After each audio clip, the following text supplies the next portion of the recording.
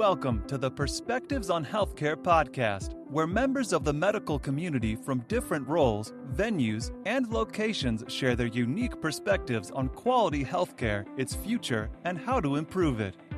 Now, from the Your Keynote Speaker studio in Pittsburgh, Pennsylvania, here is your host, Rob Oliver. Thank you, and welcome to another edition of Perspectives on Healthcare. Today, my perspective comes from Anita Bangale.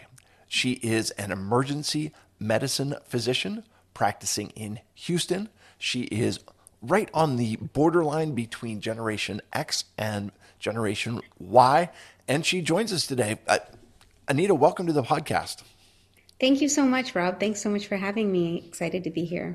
Wonderful. So let's start here. Tell me about yourself and your role in healthcare, please. Sure. So I am, as you mentioned, I'm an emergency physician, and I have practiced in level 1 trauma centers, in suburban trauma centers, and currently am an owner and investor at a freestanding emergency department in Houston. I have served as director. I've served as lowest on the totem pole as an intern and resident, and also have kind of transitioned into a lot of the mental health care space. I am also a provider as a teleprovider for Brightside. It's a national company. I was one of the first few physicians in the state of Texas to serve patients that have anxiety and depression, and have been doing that remotely actually since pre-COVID times. And most importantly, my role is as a mom of 3 beautiful daughters. Well, congratulations on that, I'm sure.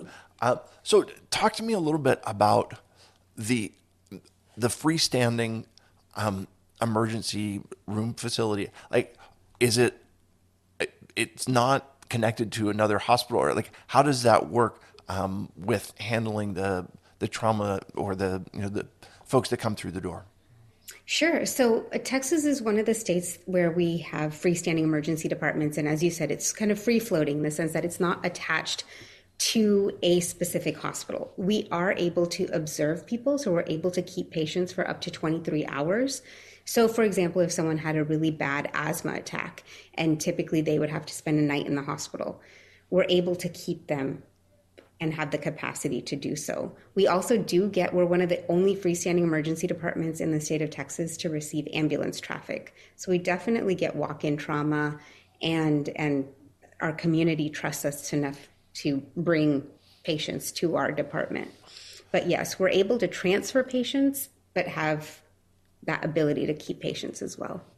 Okay, very interesting. It's a concept that I had not heard of before, so I appreciate the explanation on that. And then you talked a little bit about the mental health side of things and about the telehealth side of things. Okay, pardon my lack of understanding on this, but are you able to do telehealth emergency assessments, or is that only in the mental health side of things? So actually both. As I did work with my previous group when I was part of the hospital, and we did actually televisits for patients that were getting transported by ambulance services across Texas. For example, there were patients in Dallas, and EMS would come pick them up. They had something going on, but they didn't necessarily have to go to the emergency department. So they were able to kind of like Zoom with us. We were able to look at the patient. We had vital signs from the EMTs that we could trust. And then we were able to talk to the patient. And if we felt like they needed to go to the emergency department, we deemed them emergent and they went. And if we felt like it was kind of more or less critical and we could manage it through telemedicine, we talked to the patient directly. They saw us, and that was the case. Okay, what a novel way to take care of the patient, deciding whether or not where they need to go and what the best plan of treatment is for them. A great approach, and congratulations to you on being able to do that. What does quality healthcare mean to you? To me, quality healthcare means that we are able to form a deep connection where both people involved. The provider and the patient feel this deep connection and understanding. I also think looking at the future of healthcare, quality means being mindful of the resources, doing things not just because of data-driven tactics. For example, not just because we're artificially trying to inflate patient satisfaction scores. It means that we're really digging deep into finding out what is it that the patient wants and needs, and how can the provider do that with keeping cost in mind as well. Okay, can you talk to me a little bit more about that idea where you're kind of balancing between patient-centered care, patient-driven outcomes, and the limitations that you face as far as funding goes? How do you walk that balance? I think it is really getting down into the way that we communicate with patients. So sometimes people come in and it's almost easy for us to say, oh, here's a prescription for an antibiotic. Does the patient actually need it? No. If we can invest time instead of money into a conversation with the patient, we can help them understand, and they don't think that we've not given them proper care. They are understanding why we haven't given them an antibiotic, for example. Did it take more time to do the explanation? Yes. But in the end, are we saving the patient from an unnecessary medicine? Yes. Are we saving the overall global cost of healthcare in that 5 minutes? Yes. And that's what I mean. Okay. It's fascinating to hear you say this, and here's why. During my interview marathon, where I was talking to a ton of patients, the primary theme that I heard was that physicians and medical practitioners in general need to listen to their patients. The second thing that I heard most often was they need to take a little more time with them. How do you find the opportunity to take that time when you're living in a system that is insurance driven and says you have X number of minutes to process each patient? How do you make sure that you're getting the appropriate amount of time to hear what the patient really needs and is saying, and yet operate within the reimbursement framework? Does that make sense? Absolutely, yes. And I think part of it for me came from being a good quitter. Basically, me leaving the hospital-based emergency department for some time and coming to this freestanding location where I am able to connect with patients at a deeper level. I don't think about the time as much, and because I'm able to actually invest more time talking to the patients, helping them understand why I'm doing certain things, and most importantly, why I'm not doing certain things. I'm not looking at a computer. I walk in, able to have a connection with them because there's more capacity and time to care. Okay. Again, it's a different concept. Is this a concept that you would say is a Texas concept? Is this a concept that is why you started your standalone center, or like where does this fit in the framework of it? It sounds a lot different than what's happening on a national level. You're absolutely right. And I think there are several states that have the ability to have freestanding emergency departments. When I did work in Virginia, there were emergency departments that were freestanding but still affiliated with the hospital. So they were kind of outpatient departments with an ER, but we would transfer directly to the larger hospital, like the sister hospital. I know Colorado is one of the other states, but I'm not quite familiar with which other states have this ability. Okay. And I kind of am hearing this as well. The subtext of what you said is, in order to treat the patients the way that you feel is best for them, you almost have to step outside of the system. Is that an accurate representation of what you're saying? In a way, I think you're right, Rob. I think that we have to really challenge the model and kind of be a bit of a disruptor in the sense that, yeah, these are the rules. And of course, I'm going to play the game by the rules. And I understand that there's insurance companies and a lot of middlemen involved after the fact. But in that interaction between me and the patient, what matters most is what is happening during that dialogue. And if I have to be able to document a certain way, if that's what playing, by the rules means, then I can do that.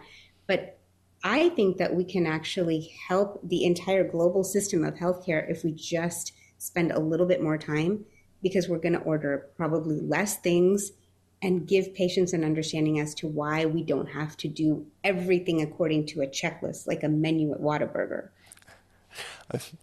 It makes, yeah, I love it. And sometimes the menu at Whataburger just has more stuff on it than you need. So, excellent. Can you give me an example of quality healthcare? So an example of quality healthcare. So for example, in our emergency department, we had somebody come in, a 3-year-old boy whose mom was super scared because his pattern of breathing was quite scary. I mean, he looked very pale, ashen, very concerned about him. And medically, yes, we managed him. He happened to be in DKA, so extremely high sugar levels, needed to be in the ICU at the specialty children's hospital. We were able to do all the technical aspects of taking care of him. But then you have a mom here who is not well versed in medicine, who's never heard of diabetes outside of like an older person, and doesn't understand how her kid, despite him not having that many sweets, could have diabetes, right?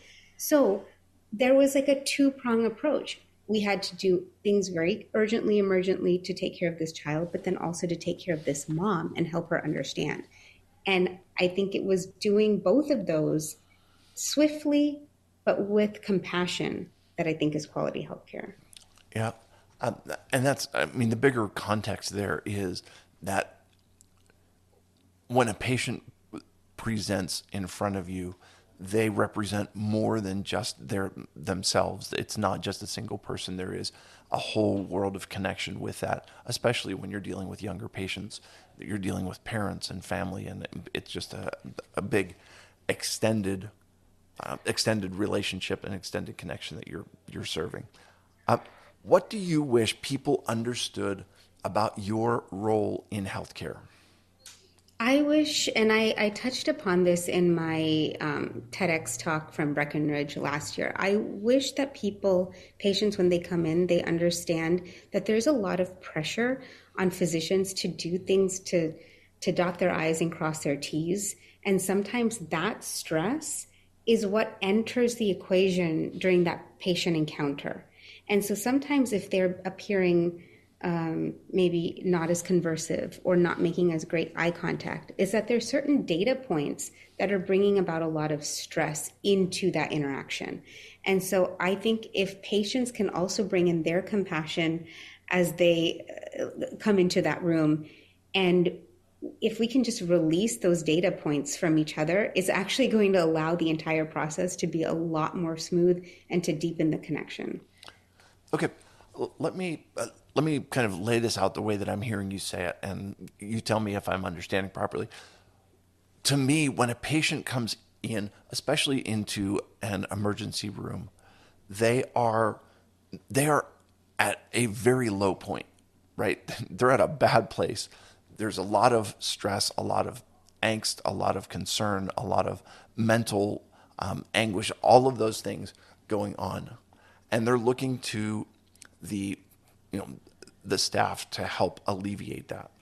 On the other side, the staff they're not coming from a spa where they're feeling all relaxed and wonderful. They are feeling pressure as well. There's a pressure of other patients in other rooms who are also, dealing with issues. There is the pressure of their own shift, the fact that they may or may not have taken a break recently, that there's all of these things together. And so you end up with two groups of people who are both under a lot of pressure and need to have a little bit of compassion for each other. Does that resonate with you at all? Absolutely. I think that bringing compassion on both sides, we will help both parties. Yeah, okay. What excites you about the future of healthcare? I'm very excited that in general, providers and patients are a lot more open-minded about taking on a patient, not just as divisive systems, right? So it's not just the lungs, the heart, the brain, because I feel like over the last 40 years, as we've been able to create specialties, which is much needed, and subspecialties, which are needed as well, sometimes patients feel that they are getting chopped up and only one part of it, and not seeing the connection within themselves, within their biome. And I think that now there's definitely a transition where people are understanding the relationship between mental health and physical health, and being able to adapt that as the entire system of being. Yeah. Listen, I've got a spinal cord injury, and I am not a spinal cord injury. That's not who I identify. I'm Rob, and that piece of information is much broader than just a diagnosis or a partial diagnosis or anything like that. So yeah. Last question for you. What is one thing medical professionals can start doing today to improve the quality of healthcare? So I think every medical professional should probably have access to a mindset coach. I think that there is so much potential, and we see that potential for burnout, potential for feeling like there's too much pressure. And I think talking through these things, a lot of times we feel like we're the macho guy on the other end, and we have to be able to handle it because we're advising other people on how to do things. But I think the whole point of coaching is not necessarily for someone to give you the answers, is for you to realize that you have the ability to seek your own solutions. And so it's just kind of finding a map to how to get there. And so a lot of medical professionals are feeling lost or stuck, and access to a coach will be able to give you insight as to how to improve your own situation without necessarily leaving medicine, but being able to enhance the experience. I feel like years ago, like stress and it was kind of a badge of honor in which, medical professionals were talking about, I saw X number of patients over X number of hours. And it was, it was kind of to point out how superhuman they were. And we've come to realize now, and what you're saying is, listen, you need to take care of yourself so that you can take care of others. And I think what you're saying, though, is those solutions don't need to come from outside necessarily. You may carry those solutions within you. Is that accurate? Absolutely. I think we have the solutions within ourselves, but being able to talk through it is what allows those solutions to surface, because otherwise they're kind of stuck inside the core of us and we don't realize it, but we can actually make a more productive, joyful life if we actually talk through it and realize, like, oh, it's right here. It's right within me. Excellent. Yeah. And I mean, sometimes many people got into the medical profession. Many people get into healthcare because they want to help others. And the realization is, sometimes I need somebody to help me is also an important thing to say. Listen, Anita Bengali, thank you for joining me today. I appreciate your sharing your time, appreciate you sharing your thoughts, and I appreciate your perspective on healthcare. Thanks for listening to Perspectives on Healthcare. Visit perspectivesonhealthcare.com to learn more about Rob Oliver or to subscribe so you never miss an episode. If this podcast was valuable, we'd appreciate a review on iTunes. Or if you tell a friend or coworker about the show, that would be helpful too. Join us again next time for more Perspectives on Healthcare.